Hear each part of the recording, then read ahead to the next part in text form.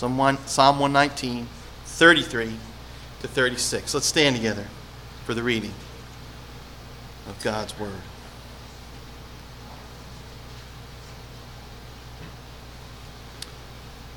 Hear the Word of God to His people here this morning. Teach me, O Lord, to follow your decrees. Then I will keep them to the end. Give me understanding, and I will keep your law and obey it with all my heart. Direct me in the path of your commands, for there I find delight. Turn my heart toward your statutes and not toward selfish gain. Thus ends the reading. God's holy and inerrant word, may bless it to our hearts and lives this morning. I was going to start our message this morning giving you a couple of great examples from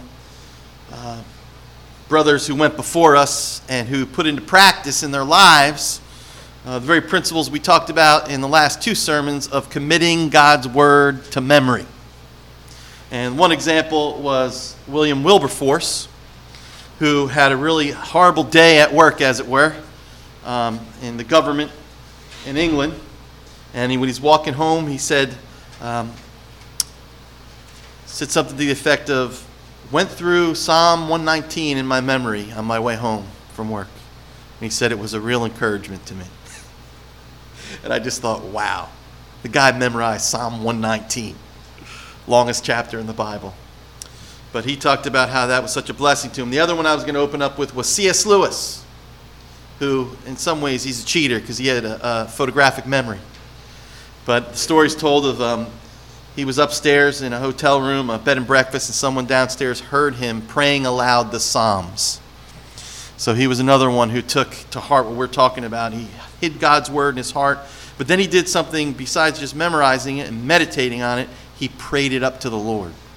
So his prayers were guided by the inerrant Word of God, which I just thought was neat. But I was going to start that way, and I cheated because I kind of did, but I'm not going to. This is where I want to start because I don't want you to miss this as we go into it.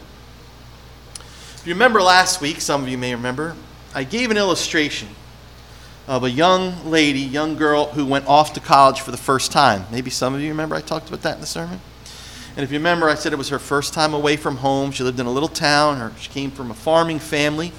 Her mom and her dad and her siblings stayed home. The siblings didn't go to school, but they worked hard so that they could support their one daughter to go in the medical field so she could just have a great start in life, but more importantly, she could be a blessing to the world with the skills and the gifts and the education that they were able to give her. And if you remember, I mentioned that this was before the days of social media, before the internet, and so the only way to communicate with her, and they didn't have the money to be able to travel, is they would send her letters. If you remember, I told you she cherished those letters more than almost her daily food. She couldn't wait. She would stand at the post office or right by the mailbox, just waiting to see if she had another letter. Because school was hard. She didn't always fit in with the other students. She was a small town girl. And as she went through her studies, a lot of times she had doubts, she had struggles, and there were times she just wondered if it was worth staying the course. But those letters that kept coming, she memorized those letters because they were words of encouragement. They were words of keep on keeping on, we love you, we know you can do this. And reminders of why she was doing what she was doing. And literally they were that lifeline to keep her going. And I talked about something else that I think is very important. She took those letters, she pored over them, she memorized certain sections of it. Her tears actually stained the paper, and she would keep the letters under her pillow because she treasured them so dearly. Now, why did she treasure those words? Was it that she loved that particular paper? Was she what we would call a bibliidolater, that we idolize the paper and the book? Some people claim that about us Bible-believing Christians. No, she treasured those words because they were words of her loving family. It wasn't the page, it wasn't even the word itself, it was the people that were behind those words that meant so much to her, that, listen to this is very important, that sacrificed everything so that she could have this opportunity. And so why, brothers and sisters, do we memorize this word? Why do we have the word of God guide our prayers? Because they are the words of who? Our Heavenly Father, who so loved us that he gave his one and only Son, so that whoever of us believes in him would not perish but have everlasting life. And I want you to see, as we go through Psalm 118, David delighted in God's word. He loved God's law. He was more precious to him than silver or gold because he delighted in God himself. Don't miss that. It's not a legalistic thing. He loved God because God had loved him first. Read through the Psalms. Who is God to David? He's my rock. He's my fortress. He's my Savior. He's my God. He's my King. He's my shepherd. Can I go on? He's my Redeemer.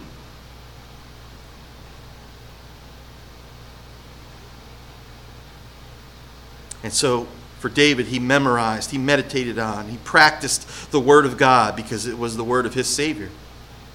And listen, what was contained therein were the promises as well as the law of God. It's the word of the one who saved him by his grace. So I want to read just a few verses so you see that's not just nice talk or my personal opinion, and that's the case, or trying to give a spin to it, spin doctors. I don't want you to think I'm a spin doctor because I actually hate that. That's what we call deceitfulness, and I don't want you to think that. So, Psalm 119, I'm going to just give you a few verses. Verse 2, blessed are they who keep his statutes and seek him with all their heart. Who's he talking about? God. Verse 7, I will praise you, talking to God, with an upright heart, as I learn your righteous laws. Verse 11, I have hidden your word in my heart that I might not, guess what? Sin against you. Right? Verse 57, you are my portion, O Lord. I have promised to obey your words. Very biblical idea. In the Old Testament, if you remember, the Levites' portion, they didn't have land or anything in Israel. Their portion was who? The Lord. And David, incredibly, is saying, Lord, you are my portion. You're my great reward. You're what I long for. Nothing else. Verse 58, last one for this. I have sought your face with all my heart. Be gracious to me according to your promise. See, David cries out to God in prayer. Literally, what he's doing here is he's singing aloud to prayer set to music. And this is important to see. Not as someone hoping to gain God's favor by obeying God's law. Don't misunderstand it. Not as someone hoping that if he keeps God's precepts, then God will take away his sins and declare him righteous. No, he's doing this because God has already accepted him by faith as a child of his grace, by his grace. Because God has already delivered his soul from death. God has already forgiven him all his sins and saved him out of his sheer covenant mercy and grace, his hesed, his covenant love. So, as we look at this psalm, what is one of the dominant desires, if not the dominant desire, that's expressed in Psalm 119? What's the great cry of David's heart? Listen, here it is. That God would keep David loyal to himself. That he would give him an understanding of his word. Listen, this is important. David wanted an understanding of God's word and the power to flesh it out in his life. Those are the two things, main things. He wanted understanding, to understand it, and he wanted to live it more consistently. He wanted to see it fleshed out, worked out, lived out in his life. J.I. Packer, in his classic work, Knowing God, one of the first studies we did as a church plant here. I think it's such an awesome classic work. Every Christian who can, it's actually translated in other languages, but every Christian that can should get their hands on that. But this is what he writes. Speaking about Psalm 119, by the way. He says, the psalmist's concern to get knowledge about God was not a theoretical, but a practical concern. His supreme desire was to know and enjoy God himself. And he valued knowledge about God simply as a means to this end. He wanted to understand God's truth in order that his heart might respond to it and that his life might be conformed to it. That's gold right there. This morning I'm going to be dealing with the second most powerful habit that if picked up, you know these bad habits we want to get rid of? Well, when we do get rid of some of these habits by the grace of God, we've got to pick up the good habits. Because then we want to do something, all right, well, I'm not doing this anymore. I got to figure something else out to do with my time. Well, here's the good habit. The second good habit that if you pick up in 2018, it literally has the power to change your life. It has the power to transform you. And it's the practice of prayer. Like I said, it's so, oh yeah, of course, prayer. And yet how many of us actually are passionately engaged in prayer the way that God calls us to? But in particular this morning, we're going to do 2 messages on it, just like we did 2 messages on committing God's Word to memory. This particular sermon, we're going to be dealing with the prayer to understand God's Word and prayer for power to live it out. That's what we're going to be talking about. Prayer to understand God's Word and prayer for the power to live it out. Because that's what we see here in Psalm 119. So what we're going to see this morning is as we read, memorize, and meditate on God's Word, we pray to God for understanding and the power to live according to it. So let's take a look at this first one. We pray for understanding. So 2 things, only 2 points this morning. We pray for understanding. First thing I want to mention is that we need to remember that Psalm 119 is a psalm. It's prayer set to music. And St. Augustine once said this. It's the first time I saw this quote from him, by the way. He that sings praise not only sings, but also loves him of whom he sings. That's pretty cool. When we sing our songs of praise, I hope for you, it's your way of just expressing your deep love, your devotion, and your adoration to the one who loved you and gave himself for you. So when David prays to understand the law, the decrees, the statutes, the words of his covenant-keeping God, he does so with the purpose of bringing his God and Savior glory, especially by living according to them. Here's a few examples of his prayer for illumination. Verse 18. I'm going to be doing this a little bit through the message, so get comfortable with this. I'm going to be shooting off some of the verses like Verse 18. Open my eyes that I might see wonderful things in your law. Verse 27. Let me understand the teaching of your precepts, then I will meditate on your wonders. Do a lot of meditation on God's wonders, do you? I don't know about you, but I meditate on all kinds of junk. And then after a while, I'm like, what am I thinking about? What am I doing here? I meditate on your wonders. Your hands made me and formed me. Give me understanding to learn your commands. Very often in a fallen and a complicated and complex world, we're going to need God's help to understand not only the meaning of his revelation to us, his word, but also especially the wisdom on how to apply it to the messy business of everyday life in a fallen, broken world. Isn't that the challenge? Okay, I understand what this means. Now, what does this mean for me? Or I understand you're saying this, God, but how is this applying to this sticky situation at work? Or this tension at church? Or at school? So he sings this in verse 66. Teach me knowledge and good judgment, for I believe in your commands. Who here doesn't need good judgment? I need more of that. And so the psalmist is praying that God would give him this good gift of judgment. Verse 34, give me understanding, and I will keep your law, and I will obey it with all my heart. Listen, here's important. Why is David asking for understanding? So he could show everybody in Bible class how much of the Bible he knows? So he can go around bragging about how much theology he's got down? and how orthodox he is, as important as orthodoxy is. No, he wants understanding so that he will actually put it into practice, what he knows.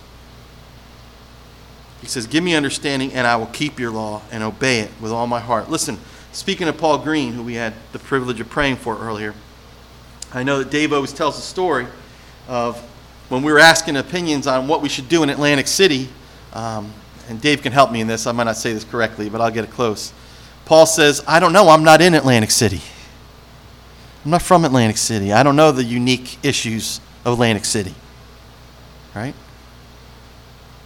And the point is, Jesus will give you wisdom. He will guide you through his word. He will show you. You'll have to ask him about how to apply the great principles we learn about Christian community development, mercy ministry, and so on. How to pursue racial reconciliation.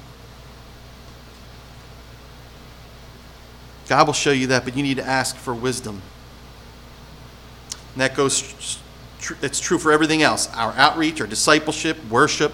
And it especially applies to how to live a godly and upright life in a fallen and sinful world. We need understanding of God's word and how to apply it. Now, the Bible tells us that we should be getting counsel from godly counselors. But surely the first place we should go for counsel is where? God's word. That's the first spot.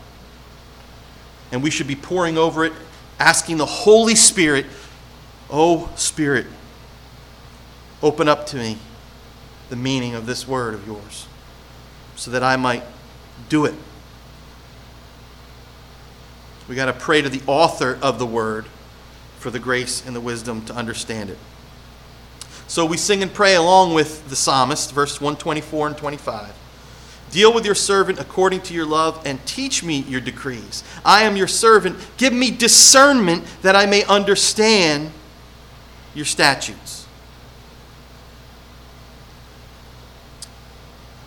One last quote, and then we're getting into our second and last point. Surprise, it's from my buddy Dick Lucas. But here's some excellent words of his. He says, here in the Psalter, I learn not only what God has to say to the believer, but also a pattern of what the believer will be saying to his God. Right? Christian spirituality is essentially responsive. I love that. And that's where we need help today. Hello? We need a benchmark for our singing, for our praying, for our thinking, for our aspirations, for our meditation, so that our response to God in all those areas may be worthy and wise and wholesome. Isn't that awesome? I need a benchmark for how to sing, how to pray, how to think. And where does that benchmark come from?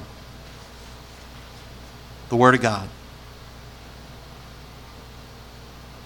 And how much we need to be praying to understand it for the very purpose of putting it into practice. And that's the second and last thing I want to point out from Psalm 119 that David prays for. He prays for an understanding of the word, but mainly so that he'll have the power to live it. Something very interesting, if you look at the beginning of the psalm, you'll see that David sets forth the blessedness of those who walk according to the law of the Lord. Look at the first few verses, verses 1 to 4. Blessed are they whose ways are blameless, who walk according to the law of the Lord. Blessed are they who keep his statutes and seek him with all their heart. They do nothing wrong. They walk in his ways. You have laid down precepts that are to be fully obeyed. Now look. At the very core of his being, this was David's desire, wasn't it? The main thrust of his life was aiming to walk in God's ways more consistently. Look, just like many of us, he longed to live this blessed life more consistently and more regularly. I don't know about you, but since the day I came to know Jesus, that's been my struggle. It's been my struggle to bridge that gap between justification, where I'm declared righteous, and sanctification, where I'm actually living righteously. That's a huge gap too often in my life, and I want to see that gap go slowly, get closer together. Are you with me? And so this is the heart of a regenerate believer who's experienced the grace of God. And so he sets forth the desire of his heart. Listen, the law of God can't save us. We know that. It's a yoke that no one can carry. It's a burden that no one can bear if you're looking to it as a way of salvation. Amen. But once you realize Jesus fulfilled the law for you, and then he died to pay the penalty that you, because of your sins, because you couldn't keep the law, then you look at the law like David's looking at it here. You look at it as a law of freedom. You look at it as the guidance that God gives you on how to live this life. The author of this life tells you this is the way to live so that you'll be free. We think we're free when we go and live any way we want to, and then what? We become slaves to the sinful habits that we think that we wanted. But when we walk in God's ways, guess what? The path is broad. We are free. We're delivered from these besetting sins that drag us down. Here's what I want you to see. David sets forth this beautiful thing that's in his heart. But look at verse 5. Please, don't miss this. Oh, that my ways were steadfast in obeying your decrees. What's he saying? I wish that was me. God, that's what I wish. Oh, I wish I was more steadfast. Indeed, a good portion of Psalm 119, David sings and he prays for just that. Help to stay loyal to God and to his word. Because here's the point. How do you stay loyal to God? By staying loyal to his word. Jesus said, if my words abide in you. Right? Verse 10, I seek you with all my heart. Do not let me stray from your commands. That's his struggle. I seek you with all my heart. Don't let me stray from your commands. Verse 11, I've hidden your word in my heart so I would not sin against you. Verse 29, keep me from deceitful ways. Be gracious to me through your law. Verse 35, direct me in the path of your commands, for there I find delight. Turn my heart toward your statutes and not toward selfish gain. Turn my eyes away from worthless things. Preserve my life according to your word. Verse 132, turn to me and have mercy on me, as you always do to those who love your name. Direct my footsteps according to your word. And then listen to this prayer, because it should be our prayer. Let no sin rule over me. Sometimes my prayer life gets stagnant. And sometimes even when I pray, it's the same old plateaus. You ever been there? So when you take the word of God, especially the Psalms, which are prayers set to music, it helps us to remember what we should be praying for. And one of the prayers I know I need to be praying more is, let no sin rule over me. You're my Lord, you're my Savior, you gave yourself for me. You've gave me these words of life that if walked and if lived out would be a blessing. It would bring me freedom and life, even in the midst of struggle and trials and hardship and the messed upness of this world. So, of course, as you look at this, we have to ask, doesn't this strike a chord in your own heart as you read these words as a believer?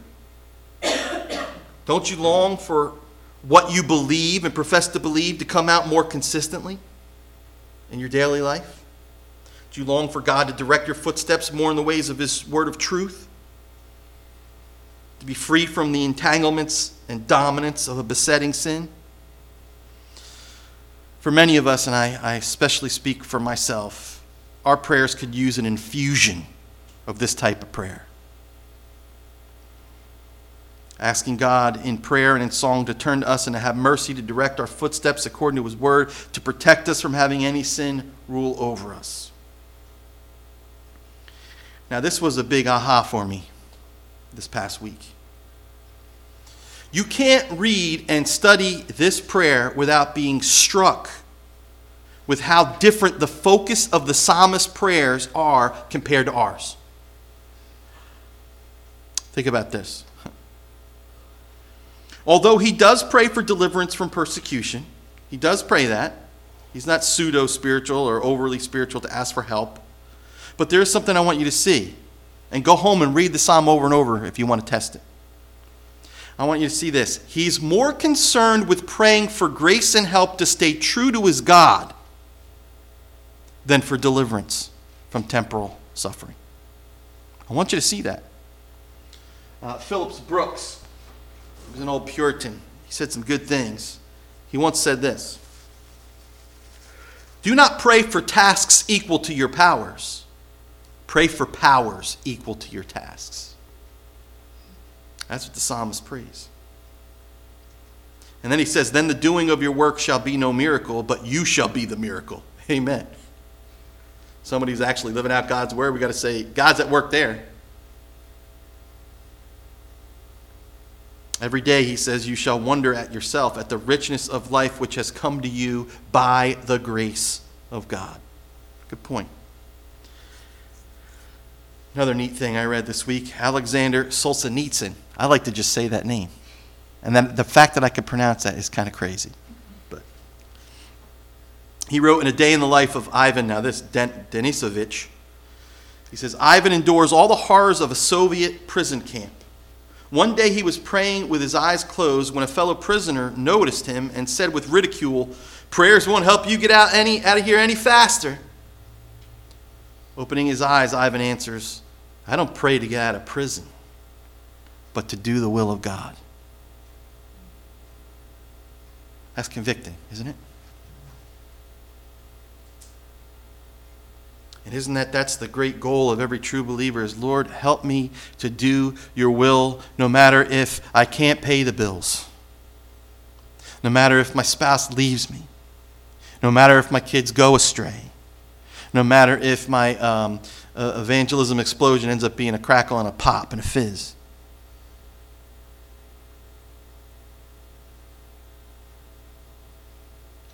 We miss a huge piece of this puzzle if we fail to grasp that David has been crying out for God to keep him loyal to himself and his word in the midst of persecution from the wicked, as well as apostasy of faithless Israelites. You have to see there are different clues in this text, in this psalm, that shows you that David was being persecuted, he was being hounded, and on top of that, he was dealing with false brothers. Which is a heartbreaker, isn't it? And to see people fall away from the Lord and then turn and mock you, who used to walk with you to the house of God to worship God. He's in the midst of all that. And I think what we see in this psalm, which is very powerful to me, is David's chief concern is, oh Lord, I know my own heart, and I know that apart from you, I would go there too. And he wants his Lord to have mercy and to keep him to the end. A few verses on this. Verse 51, the arrogant mock me without restraint, but I don't turn from your law. Verse 61, though the wicked bind me with ropes, I will not forget your law. Though the arrogant have smeared me with lies, I keep your precepts with all my heart. 78, may the arrogant be put to shame for wronging me without cause, but I will meditate on your precepts. 84 and 85, how long must your servant wait? When will you punish my persecutors? The arrogant dig pitfalls for me, contrary to your law.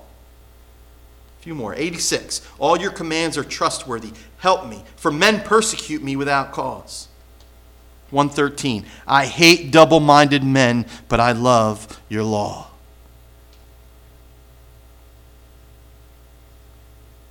There's more, but I'll stop for now. David's desire of his heart is to remain loyal and true to his faithful God and to his holy word, even in the midst of persecution, trouble, hardship, and the unfaithfulness of some of his own people. What we see here, and I want to close with this, is David is unashamedly a man of the word and prayer. And it's because of that fact that he's also a man of integrity, humility, and honesty. So I want you to look with me as we close to the last stanza of this psalm. I want you to see this because this is where I hope you will be greatly encouraged. Verse 176. After all this wonderful thing about I keep your law, I love your law, I do your law, I love your... He says this, I have strayed like a lost sheep. Seek your servant, for I have not forgotten your commands. I'll tell you why it was encouragement to me, because what is a blameless man, according to, as the Bible uses the term? What's an upright woman or a godly young person? Well, I'll tell you what it's not, what they're not. It's not a perfect or a sinless person.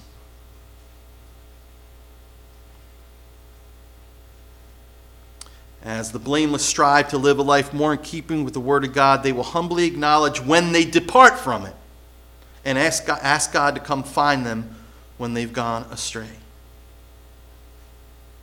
Listen, isn't that true of your own life? I hope it is. As much as you love God's Word, as much as you strive to put it into practice, memorize it, pray it, live it, how often you fall. Amen? You fail to keep it. And so when you do, what's God's way of dealing with it? Confessing it. And crying out to Him for mercy. And I love the fact that David says, I have strayed like a lost sheep. Seek your servant.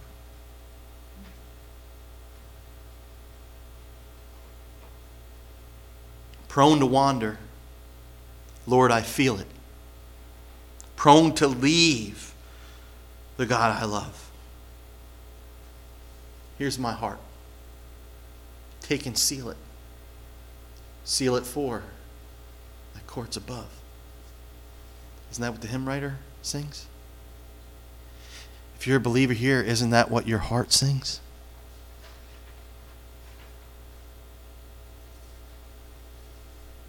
We don't read the Word and study the Word and meditate on the Word and commit it to our minds and then pray it to God as a guide for our heart cry to Him, as people who have it all together, as people who could brag. We do so as people who are in desperate need of the shepherding and of the grace and of the mercy and of the restoration of a holy and gracious God.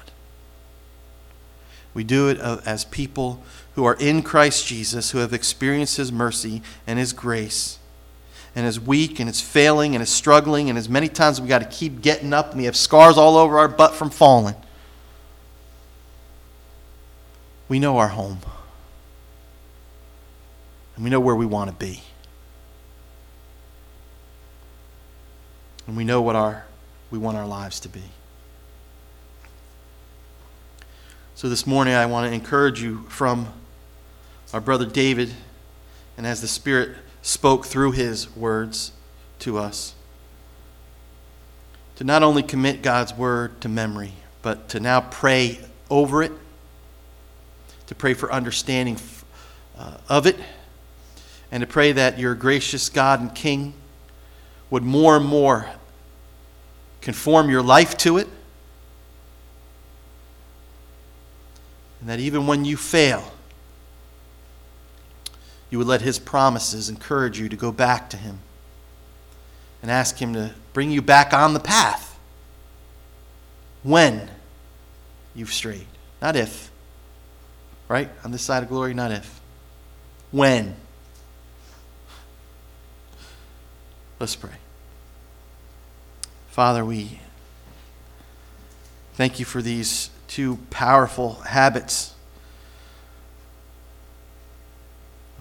Committing Your Word to our hearts and minds, and the habit of praying Your Word back to You from renewed hearts that desire so much more for ourselves and for our brothers and sisters. Oh Lord, not just that the church would be less racist, but we would be less racist. Not just that the church would be more loving, but that we would be more loving. And Lord, not just that the church would be more faithful to and loyal to your word, but God, please have mercy. And by your grace, may we more and more be loyal and show our loyalty by putting your word into practice. But we pray this morning, each and every one of us, that you would seek your servants, for we have strayed as lost sheep, but we have not forgotten your word. It's in Jesus' name, the great shepherd, that we pray. Amen.